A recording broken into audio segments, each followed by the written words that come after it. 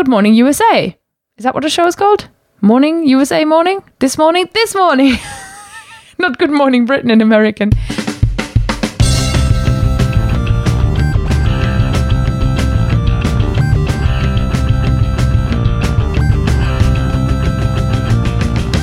Welcome to The Fluent Show, a podcast all about loving, living and learning languages. Hello, Fluent Fam. Hello, listeners.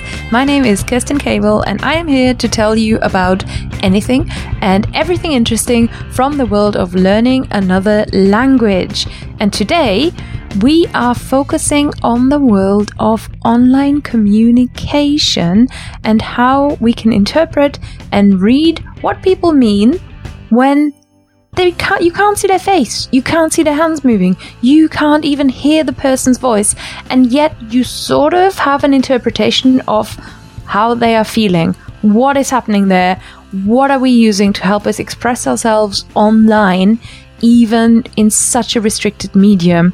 And if we're thinking about a restricted medium, you know that a lot of this is going to transfer as well to the world of trying to express yourself for the first time, perhaps in another language. My guest today is Monica Riordan, a professor and researcher who is looking into how people use emoji online. She first presented at Women in Language earlier this year, and her presentation just blew me away. It was fascinating. So I really wanted to get her on the show for you so that we can hear about emoji and online communication and, as she puts it, communicating affect online.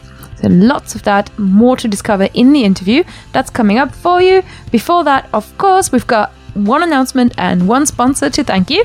And let's start with the sponsor. Our episode today is supported by italki. italki is an online platform where you can find online tutors that will teach you one-to-one, no traditional classroom required, anywhere, anytime that you require, and in the language of your choosing.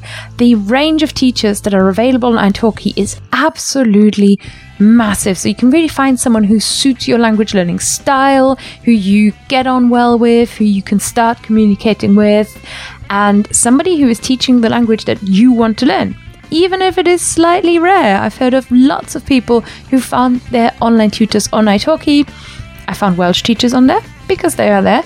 I found an Icelandic tutor on there when I was playing around with Icelandic. I know Lindsay found Guarani teachers on there. It's endless. There are 10,000 people on italki waiting for a message from you, waiting for you to book a lesson with them, and they're going to be so excited to start to teach you. It's so convenient. italki generally comes in, that's what they say, at 30% of the cost of offline tutoring. So it might be worth a go as well if you are perhaps learning on a budget. And if you are on a budget, let me help you out, because you can get $10 in italki credits for free when you sign up using the link fluentlanguage.co.uk/italki. And italki is spelled ITALKI. So let's learn some languages, learn how people really speak, learn from native speakers or really advanced learners of that language who love teaching, and they are here on italki ready to teach you. Thank you so much to italki for supporting The Fluent Show. Now, as we are heading into August, I wanted to remind you all that Langfest in Montreal is coming up.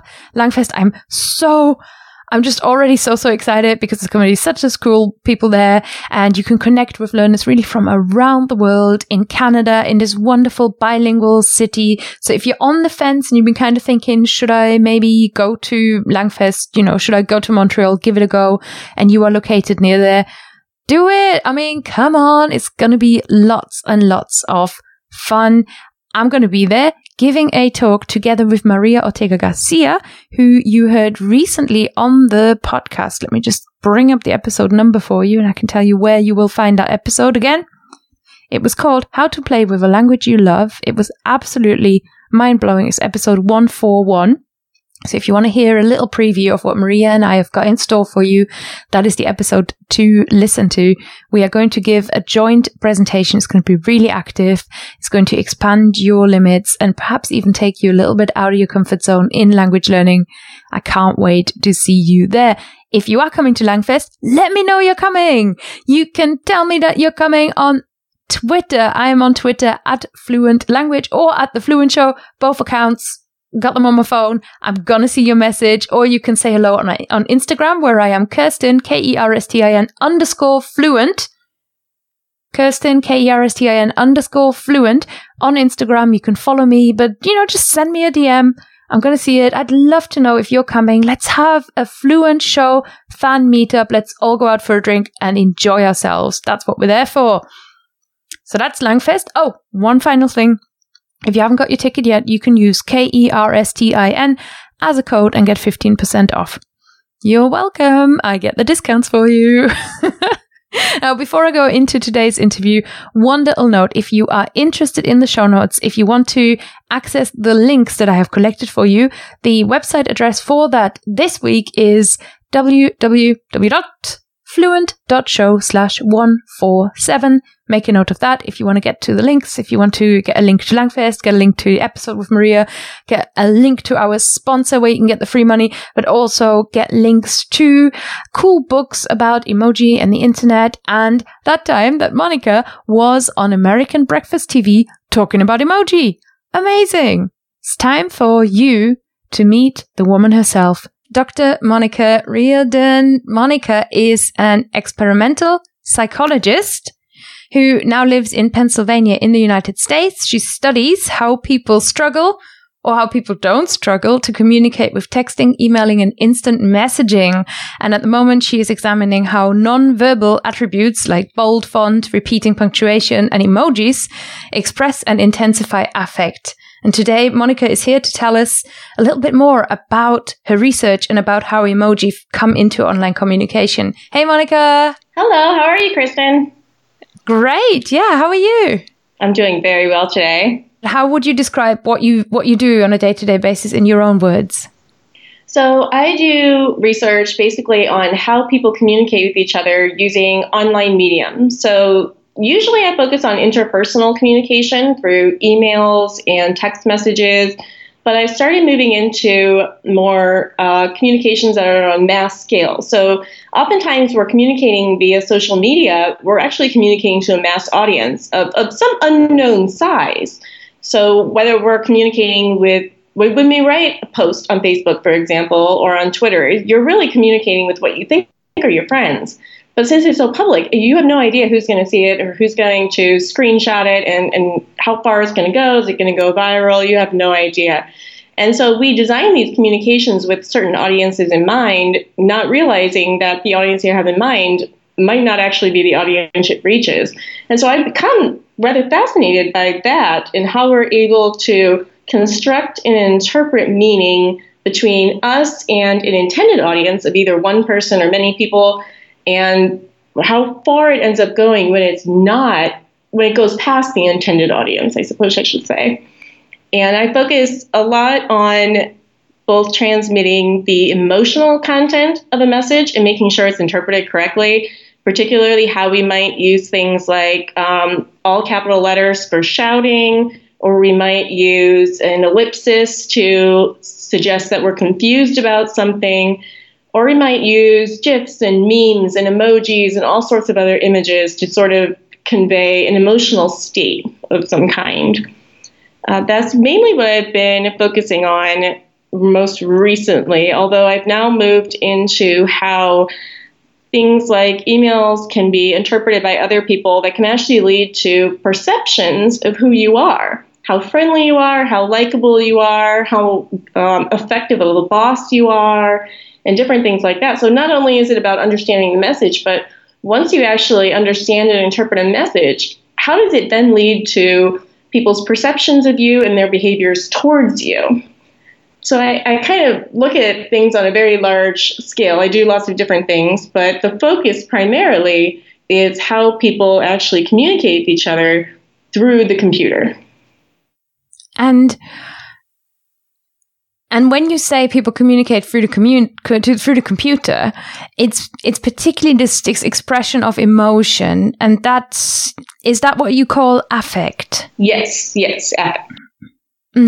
So affect is expressing your emotions in any kind of way. Yes, and it's not even just necessarily an expression of emotion, but an expression of intention, of motivation, different things that are all often linked to emotion. So, for example, when I'm conveying anger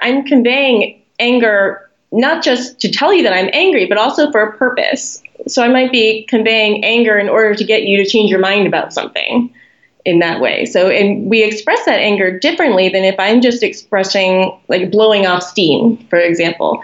So how we express anger and the motivation or intention behind that expression of anger actually changes the way we express it, in a sense. The reason I'm interested in, or the reason, particularly in the Fluent Show, I'm interested in asking you some questions and sort of studying that is, number one, I think communication is extremely fascinating to all of us who are learning foreign languages, and particularly people who are learning solo, who are adult learners. We're just really in it for the passion.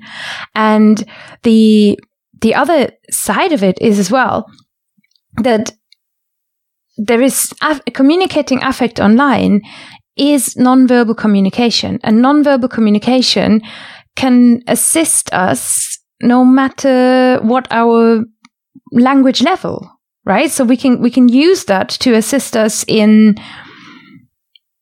trying to express something that we maybe don't have the vocab for yet. Oh, absolutely.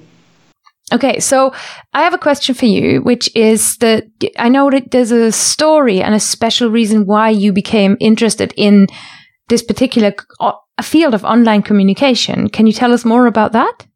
Well, I started becoming interested in it because I was born deaf. And so I never really had this ability to communicate effectively with people verbally. So I learned how to speak and I learned how to lip read, but I never learned how to use sign language because the vast majority of people don't use sign language. So in terms of trying just to do everyday tasks like communicate with the grocery clerk, that's not really a language that you share in common. So I learned how to lip read quite a lot. And when you lip read, what you start to realize is a lot of what you're getting is their facial expression and their bodily movements. You're spending a lot of time interpreting the nonverbal content rather than just trying to get the words.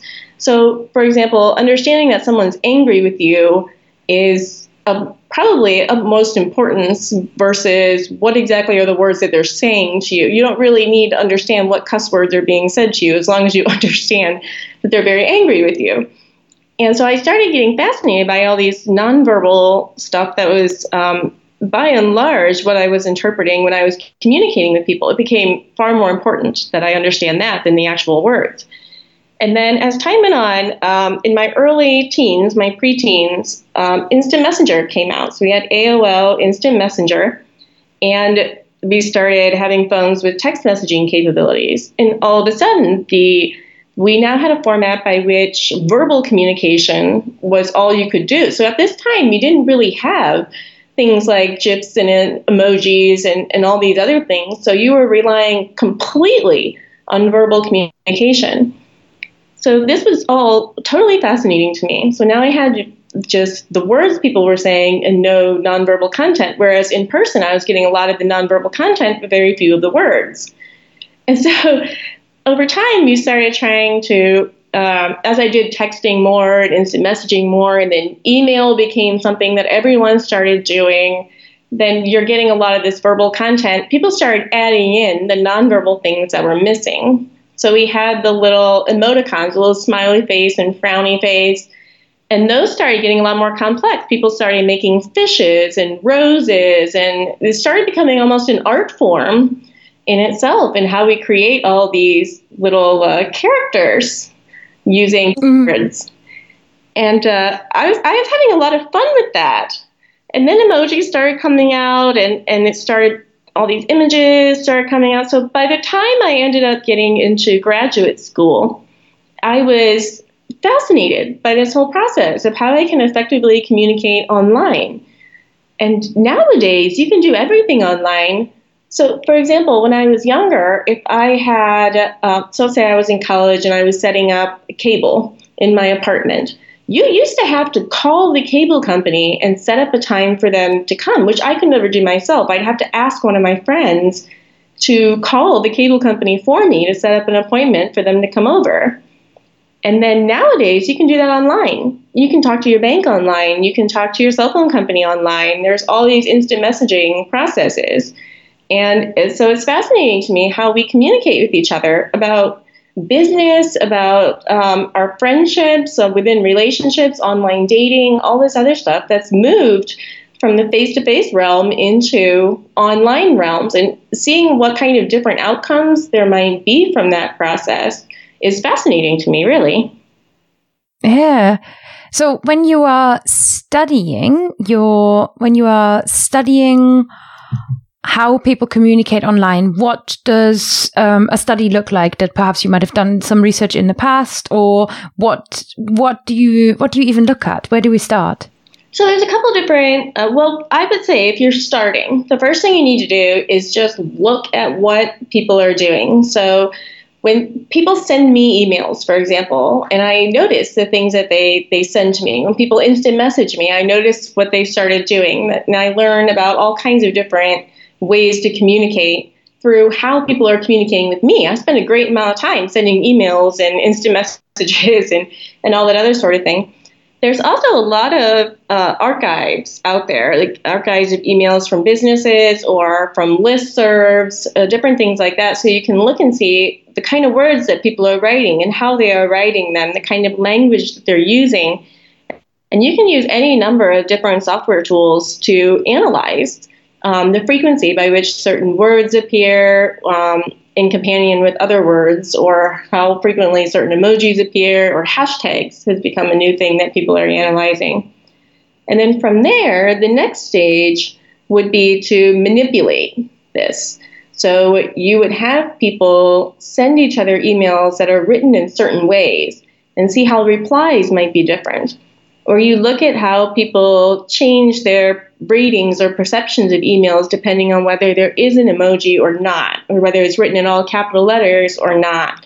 So you're creating a manipulation and then seeing how people might respond differently or might perceive the communication differently, depending on certain factors that you've altered within that communication.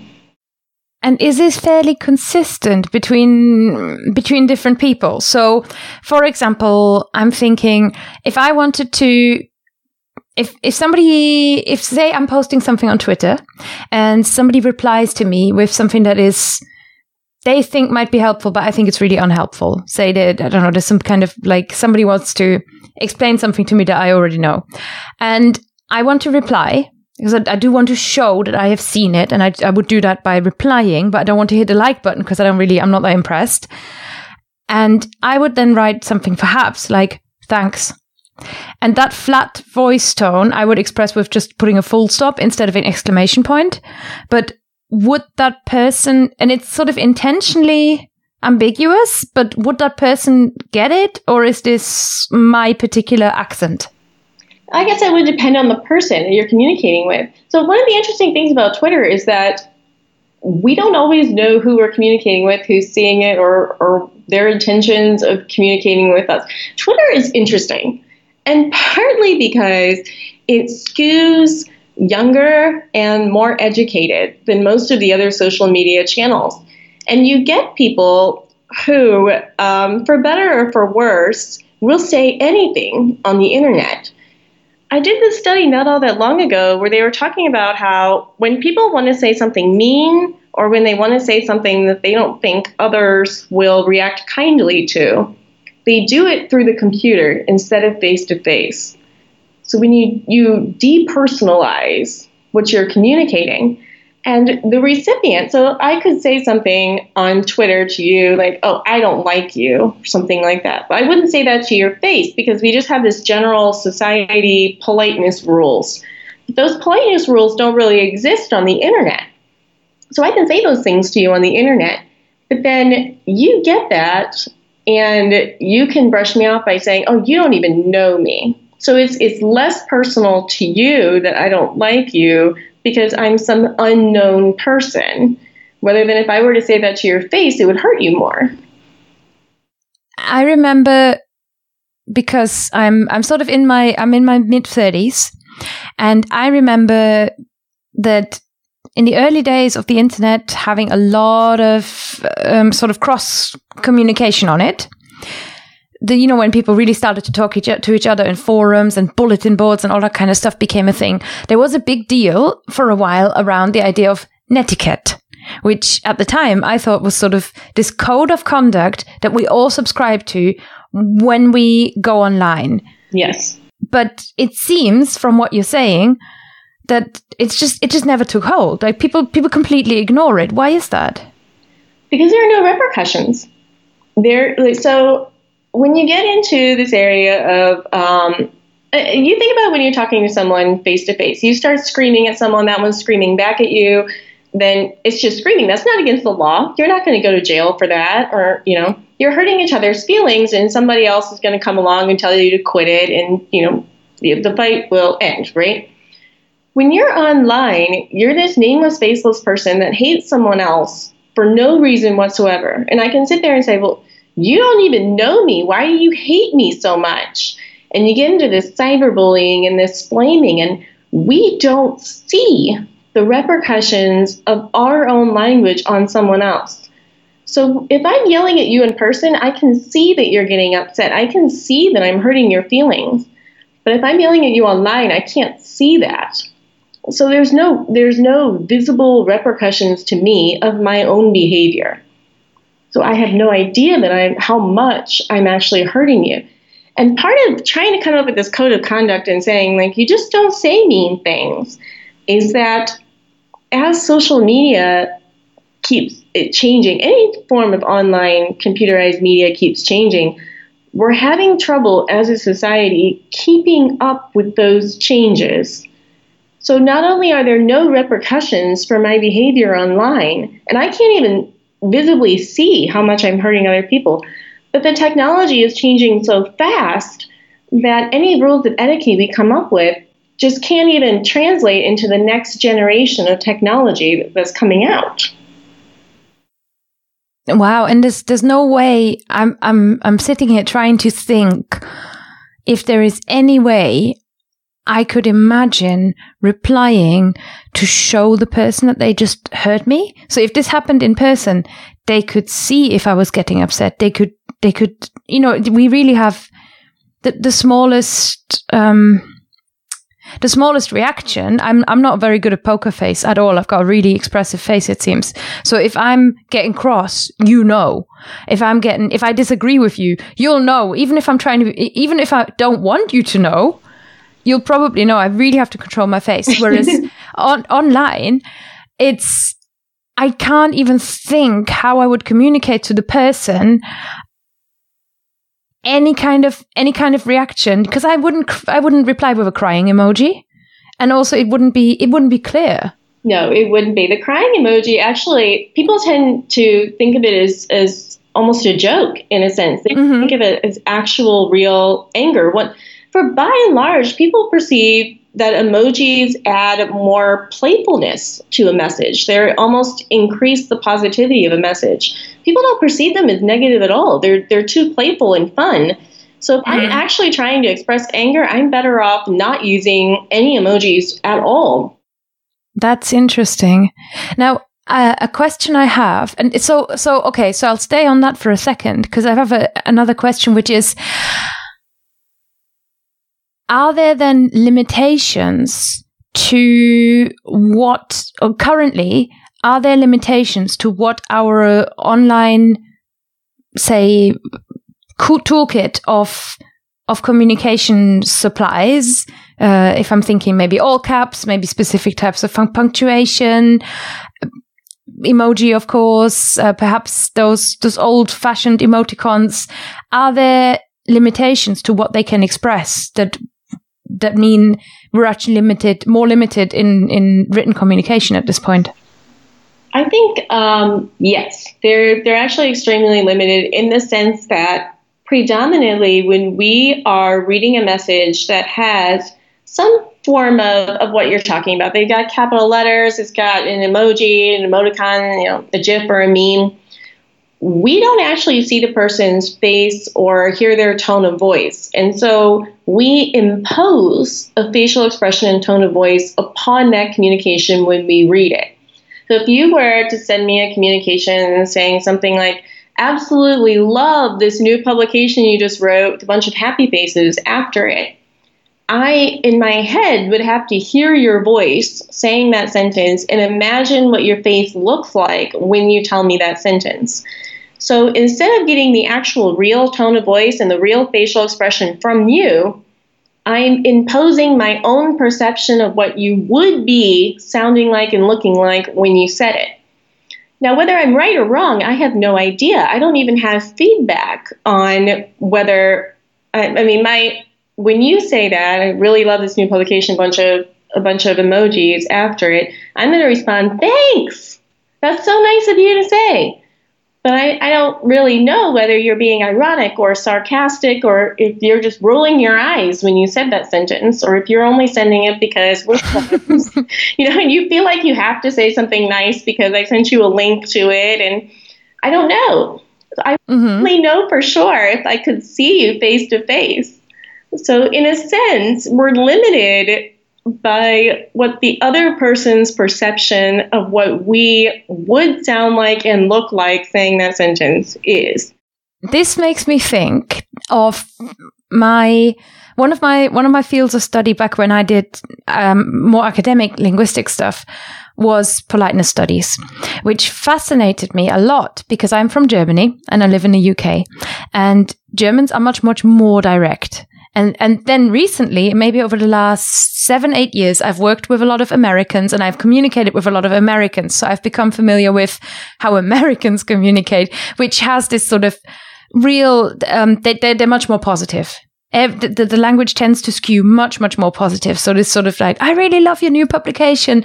It's, if that came from a German person, I would read it in a way as more honest. And this reminded me of something that you said in your wonderful Women in Language talk, which for the listeners, I will put in the show notes, but you do need a Women in Language ticket to view it.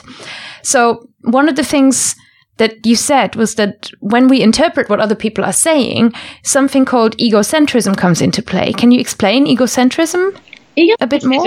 Is that we have perceptions of what other people should think about what we're saying or would think about what we're saying.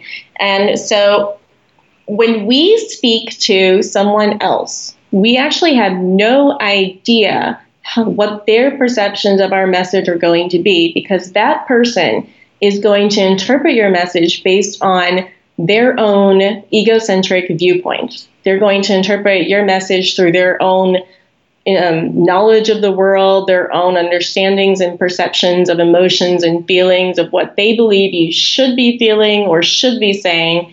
And that's what they're going to base their interpretation on, rather than what you are actually feeling and saying. So we have this idea that other people will understand us based on our words and our body language. But in actuality, that other person is going to understand you only through how they see the world. That's egocentrism. And in terms of language learning foreign languages, many foreign language learners feel insecure when they speak to a native speaker in particular. Not so much an advanced learner, but when we speak to a native speaker, the stakes are high because they feel judged and worry about the effort that the other person has to make, worry about the judgment. And there's a lot of judging yourself that comes into it, noticing when you've made a mistake, thinking, oh God, I've heard that, what's happening now? Do you have any tips or thoughts on how we can interpret or how we can deal with that when we are speaking particularly online, because so many people might put something out on the internet and feel very vulnerable for it? I would say that everybody feels that way, and you probably shouldn't worry too much about it. We all worry about what other people are going to think about us, or what they're going to perceive about us, or how they might judge us, all sorts of things. So a lot of times when we dash off a message, very quickly, we don't we don't spend a lot of time replying in instant messaging and Twitter. We don't put a lot of thought and a lot of effort into what we're saying. And so sometimes people misperceive that and it spirals out of control and we blame ourselves for not being clear. But it's really the medium that we have to blame here. It's really, it's an impoverished medium in which we're just writing a couple of words and we have to do so quickly before, in the nature of replying to something. And so we're all in this space where we're going to be misinterpreted. People are going to judge us. People are going to have certain perceptions of us or behave differently towards us based on how we say something or when we say something or how long our reply is and so on and so forth. So if you're feeling that way, it's a perfectly normal feeling to have, no matter who you're communicating with or when and in what format. Absolutely. And I think that's such an important thing that you just said, that and to realize that it's not about our language skill in a foreign language. It's not even about it is really the medium gets involved there. And in that way, I think there's a real commonality. There's a real, that those two channels, they're both, I love the expression an impoverished medium, because that is often how you feel when you're trying to say something in a foreign language as well. And both of them, we really have that in common, that it makes you anxious, it makes you nervous, and it makes it harder than face-to-face communication into languages that are native-like. It makes it so much harder to work out what's meant and what's said. Now, one thing I've noticed as well when typing and texting in my target languages is that people, especially native speakers, they change how they type. And what I mean is they communicate so differently to how I would learn it in my course. They shorten words, they use really casual expressions, everything runs together. You know, I'm learning Welsh, and sometimes people will just won't type half a word, or they'll spell it completely differently so that it sounds the same. And it's just, you know, like it's how we type. I guess it's the equivalent of saying the word hate with number 8 or something like that. Why do people do that? Well, it's actually really interesting that you mentioned that, because one of the things that I've noticed is that when people are comfortable with each other, or they often add these elements of playfulness into their writing, and it can be used to make people feel more comfortable or to show, hey, we're friends, you get it, you understand.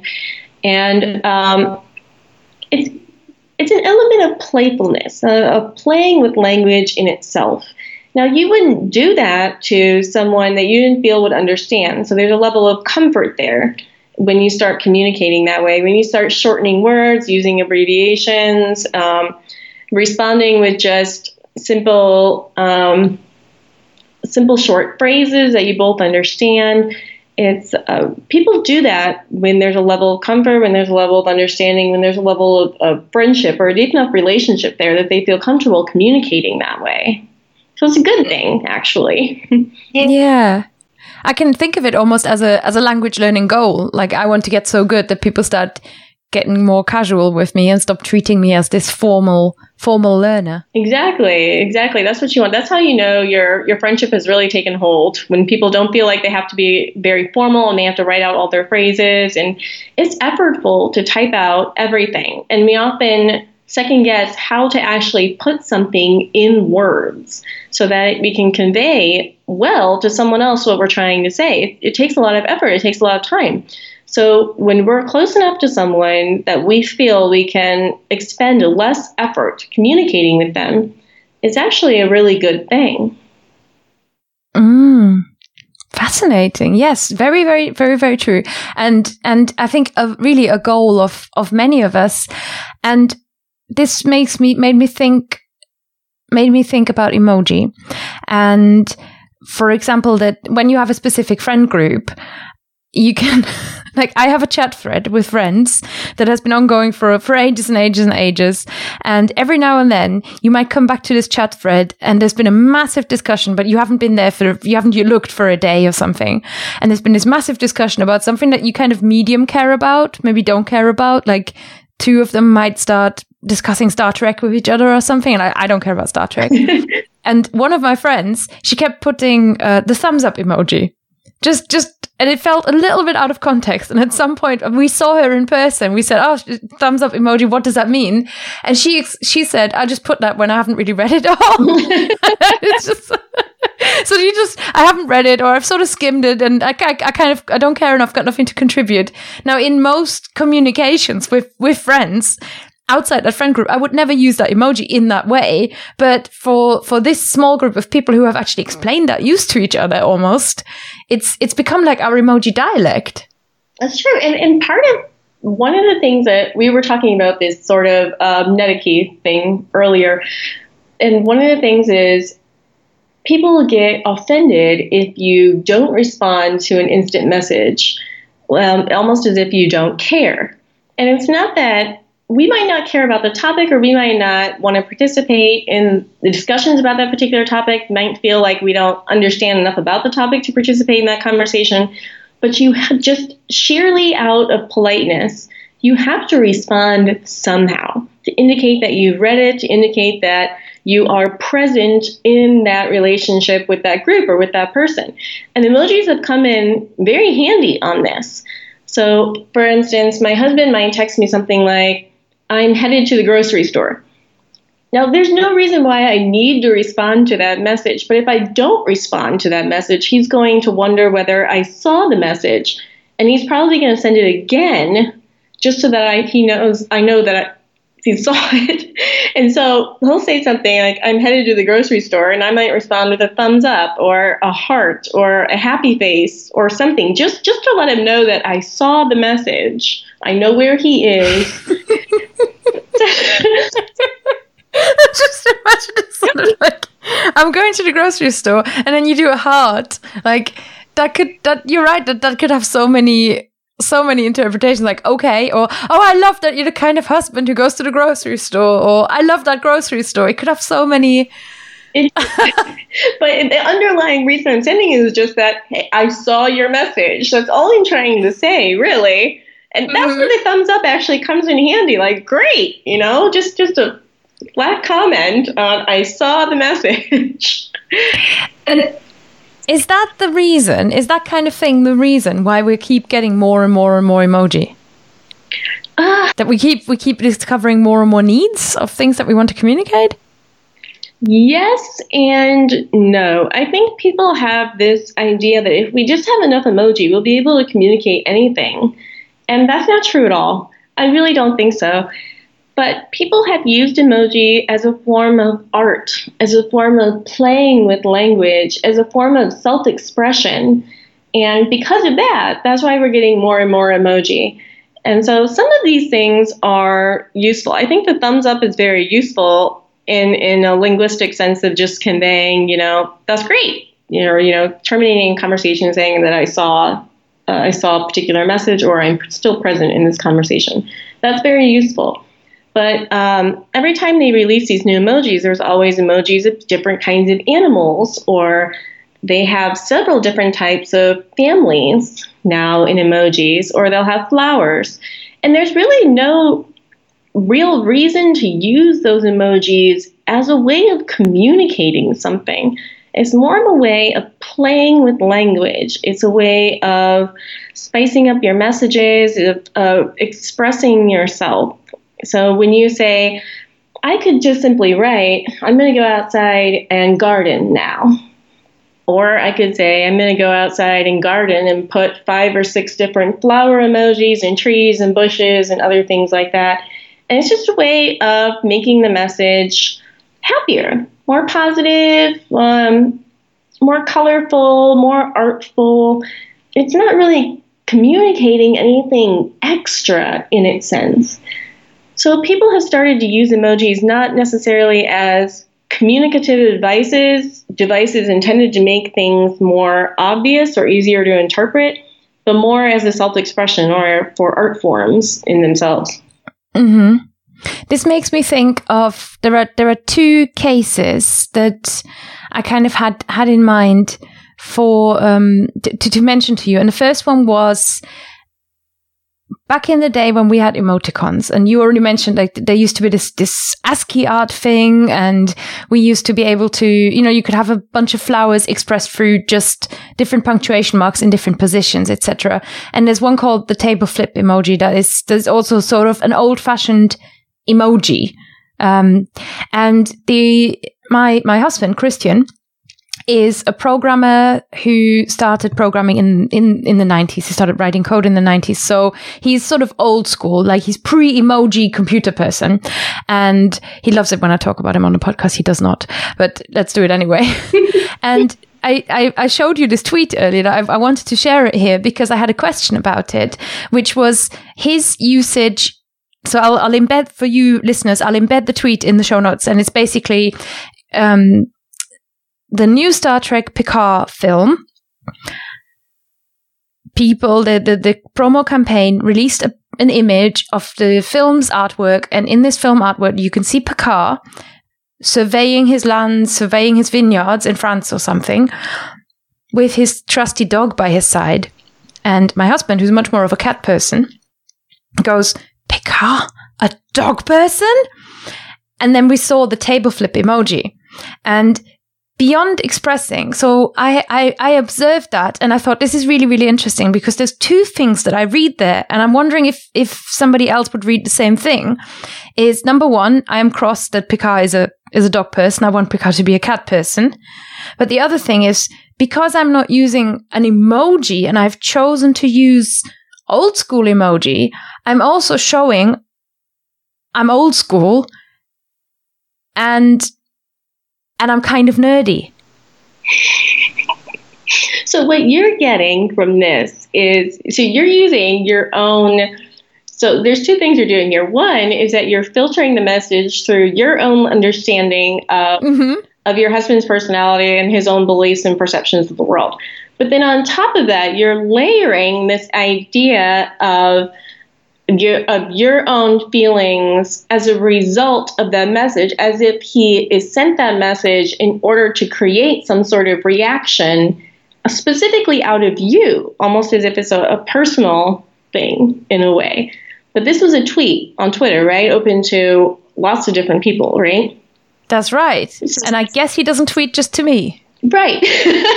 That'd be really weird. So who the intended audience in his head was that was reading this message, you actually have no idea. You are one person reading this message through your own egocentric viewpoint based on what you know about the person who sent it, and then making perceptions about that person's intentions and emotions and other things about that person as a result of having read it, which is very interesting to bring that up. So I can't actually tell you in any way what he meant by that emoji or what he said. And since I don't know the person at all, it would be somewhat presumptive of me to suggest that I would. But it's interesting how you've been doing that, though. Oh, absolutely, absolutely. I interpret everybody's. I'm sure I interpret everybody's online language much more than I maybe should, or much more than I guess I much more than I guess. Oh my God, yeah, no, I totally read the internet in my own dialect in my head. Oh, this brings me to a question that is more relevant perhaps for everybody rather than Kirsten's personal therapy. Are emoji then a language learner's best friend, or do we have to, when we're learning a foreign language, also learn emoji language? Is internet language a different language? How does what? So I guess my question is, it's so complicated already to try and learn to express yourself in another language. But and I guess I always thought of emoji as they support me. If I really struggle, I guess I can always use like car emoji if I forgot the word for car. So to a certain extent, you can use them to stand in for your vocab. But even beyond that, do you think that could go wrong? Yes and no. I think you're right. I think you're right in the sense that they do support us. And if we're not quite sure that someone might understand what we're trying to say, or that we're not quite sure that someone will understand that we're saying this positively, So, for example, let's say you might say something like, just tried that new video game, and then you would put a bunch of happy face emojis to let them know that you're saying that in a positive way, not negative whatsoever, or I just sent you feedback on your paper, and put a bunch of happy face emojis so that they're not anxious as a result of having read that message, which I do with students all the time. And I think they support you in conveying the intention or motivation or even some affect behind that message. However, I do think you would run into problems because, and this isn't just from between foreign languages. So even within a single language, you're going to run into issues where people impose certain meanings upon emoji that may or may not be understood by different groups who also speak the same language. So there are hidden meanings to emojis. So, for example, the unicorn. A lot of people see that as just, it's a unicorn, all right? So it's a fun little animal, mythical animal that you can use for fun when you write your text messages or your tweets. But other people use it specifically to indicate when something is rare. So I give this example of how I am always late to everything. And so one day I actually showed up on time, and one of my friends texted me this message with a unicorn. And it wasn't meant to symbolize a unicorn. It was meant to symbolize, well, that never happens. That's completely rare. Sort of like when pigs fly kind of thing. We need an emoji of a pig flying, by the way. It would be a really good idea. But so there's hidden meanings behind a lot of these emojis. And that's when you get into things like the eggplant and the peach and other emojis that are meant to symbolize body parts, right? So some people understand the hidden meanings and some people don't. And we don't always know whether other people understand those hidden meanings. And those hidden meanings can actually vary from one group to another. So there are a lot of instances in which I have parents of teens asking me, what does this emoji mean? Because the teens clearly have some sort of hidden meaning for that.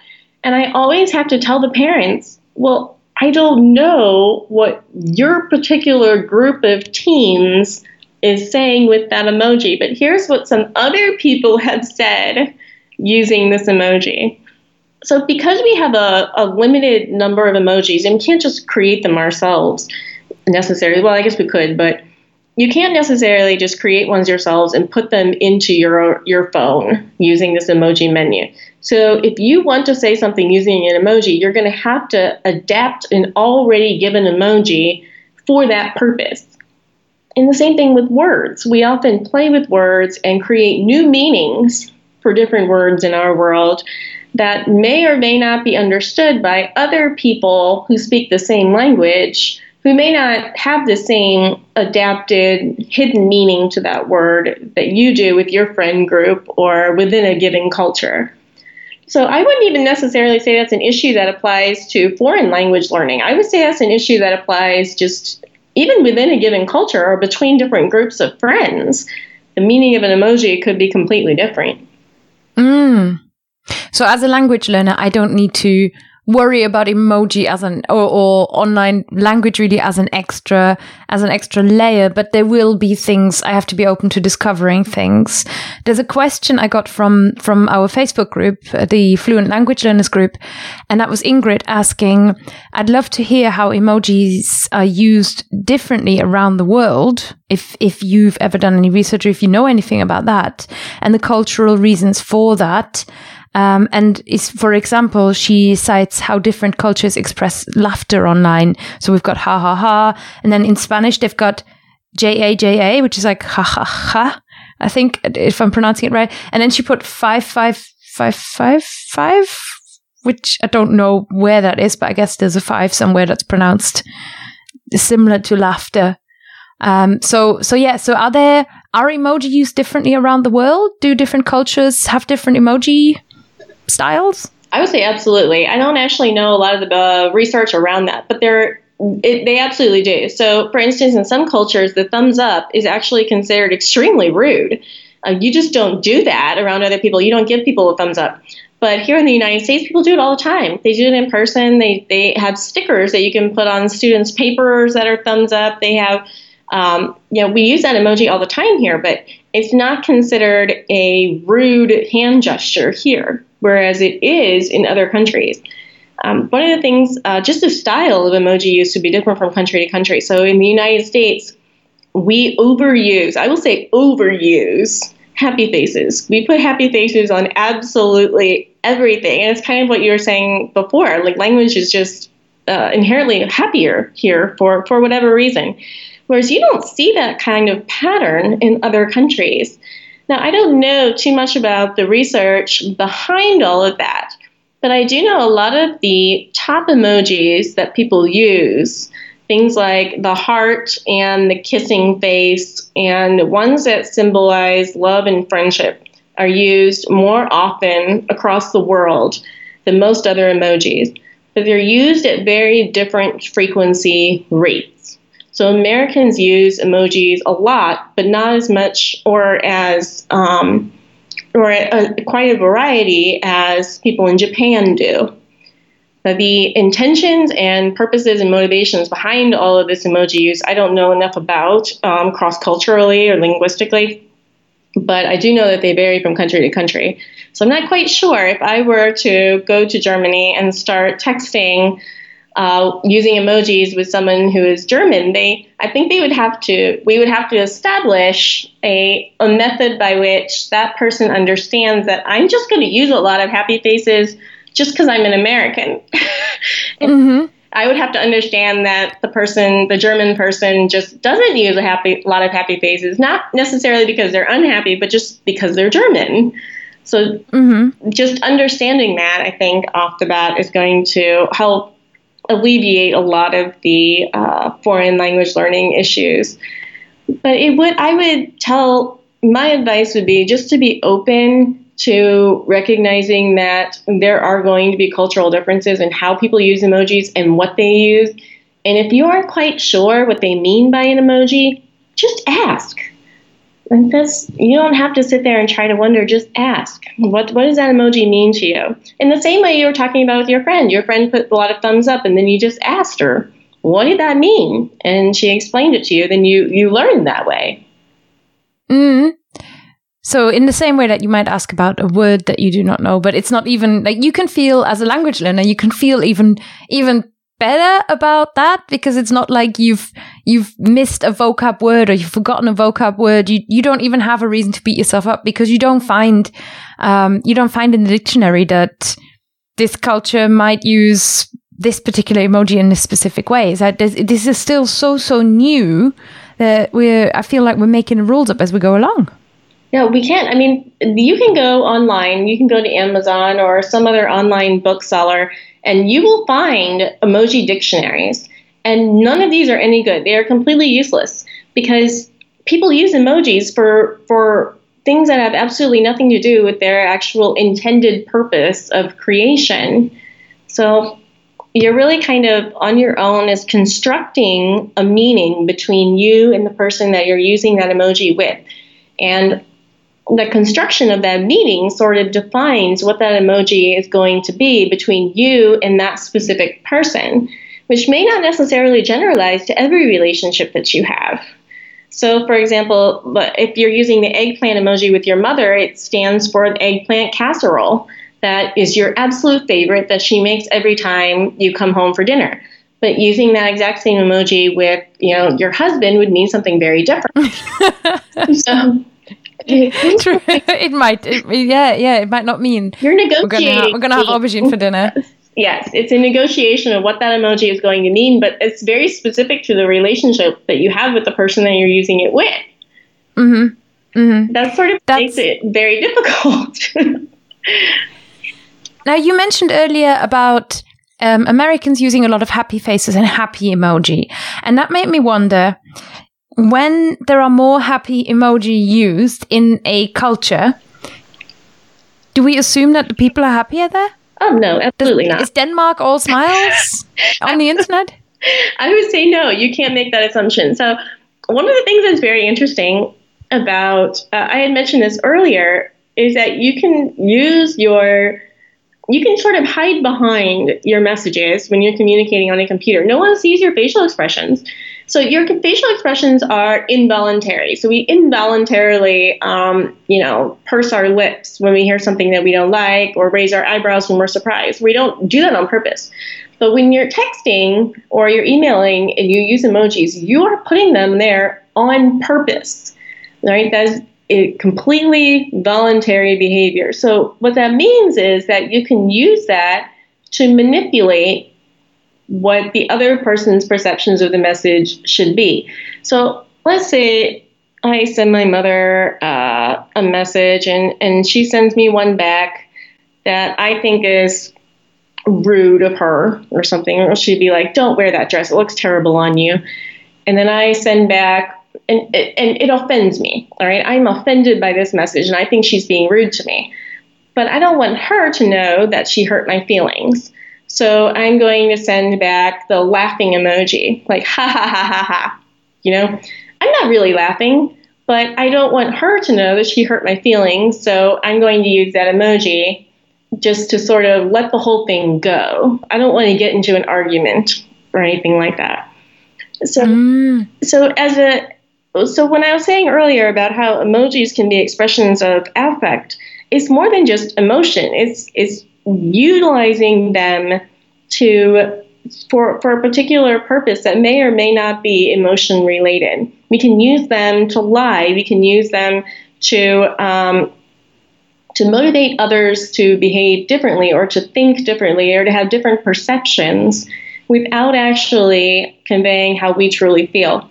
So Americans tend to use a lot of happy faces just to sort of make things seem lighthearted and happier, when not necessarily that they are lighthearted or happier, but more that they just don't want to get into arguments online, or they don't want to have negative dialogue going at that particular moment. They don't want people to take things negatively. So they'll use happy faces to ensure that they're conveying more positivity for whatever purpose, not necessarily that they are positive. So there was one question I had to that, and probably going to be my closing question. This is such a fascinating topic and such a big big area, and I love that it's just evolving. So something that you mentioned at Women in Language, which was that when people use emoji, there are many unspoken rules and things that we instinctively know, or we feel that we instinctively know how to interpret, or we kind of have a go. For example, that using an emoji in a message tends to add humor or positivity to messages, even a fairly negative message. Somehow, because it's cute, we just feel it. So often language learners are advised to immerse themselves in their target language in order to achieve the same result, this instinctive knowing. And that's something that we desperately desire. Is there anything that a language learner can adapt from how the whole world seems to have learned the internet language of emoji? I'm not sure that we can. So one of the things I struggle with is talking about emojis as an international language.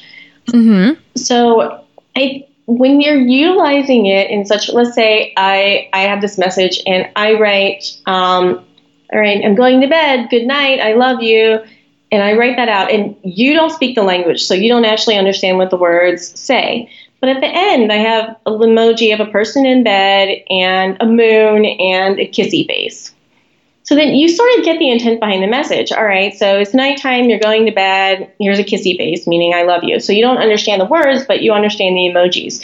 And so it sort of transcends linguistic differences. Emojis can transcend linguistic differences.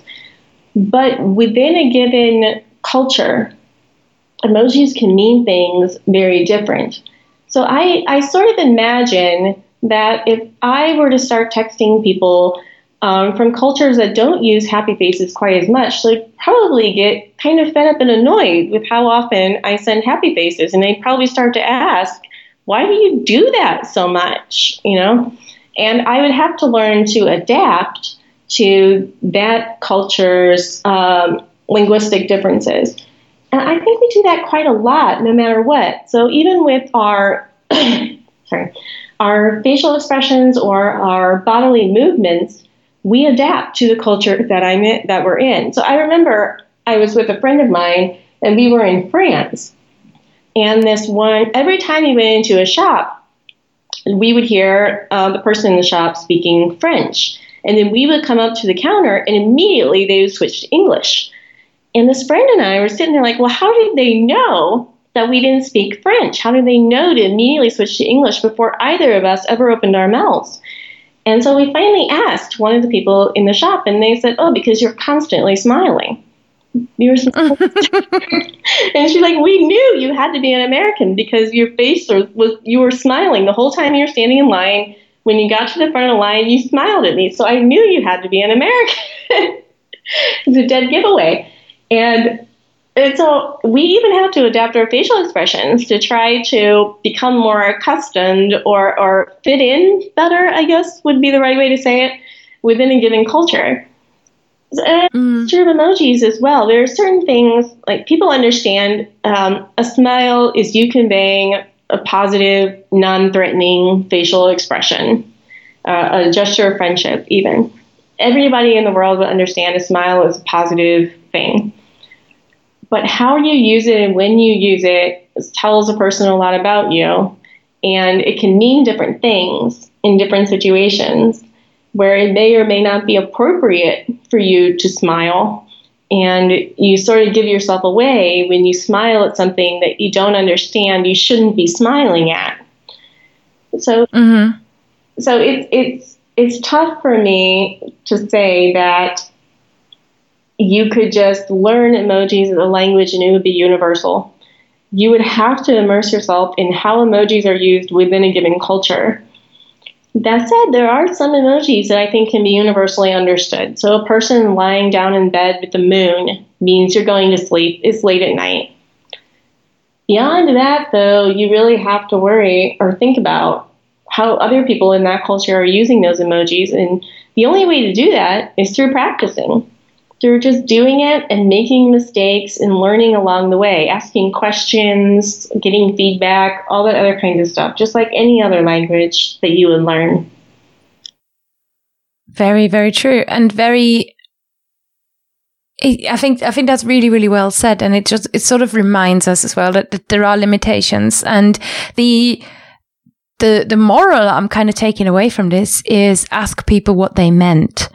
Especially if it's communication online and you're not sure, like no matter if it is a language, it's not always a language barrier. And that's what emoji really, or this conversation about emojis has really shown me, is that it's not always just the language barrier. It's also, it can be a cultural barrier even between small friend groups that just comes up. So ask people what they meant if you want to be sure you know what they meant, and also you're signaling then to them that there is a difference and there's no shame in asking.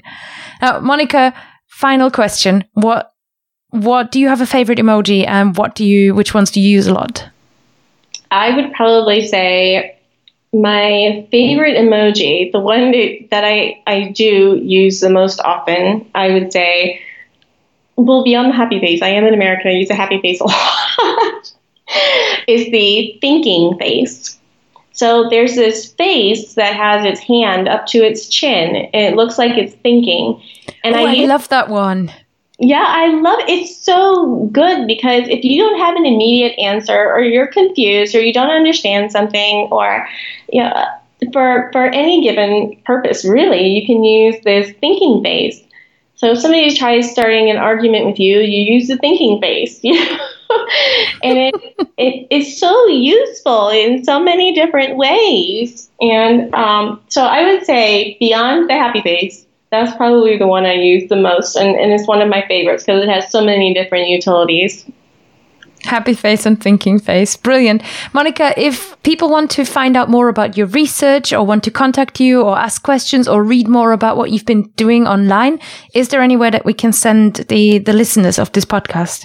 Yes, I do have a website, and I can send you the link to that website. And that website has all of my research on it. which links to all of the papers. It also links to a video. I was on the Today Show, which is a major American news show here in the United States. And so there's a clip of that from last year's World Emoji Day that we had. Oh, fabulous. Yes, that tells you a little bit more about how emojis are used within relationships and what they mean in terms of disambiguating meaning or conveying more affect in that message. So yes, if you just go to my website, you should be able to find any number of different things. And you also have my email on there, so you can ask me any questions that you might have. You can also find more information about Monica in Monica's profile on the Fluent Show website, which is fluent.show/guests/Monica. And that's where we're going to put your info, Monica. And on this show, I always sign off by saying it's goodbye from me. And then I say goodbye. And then goodbye from Monica, from my guest. And you get to say goodbye. And that way you get the last word. And you can say goodbye in any language of your choosing. Or you can just wave. I guess say you're waving. Your happy face. So it's goodbye from me, goodbye, and goodbye from Dr. Monica Riordan. Bye-bye.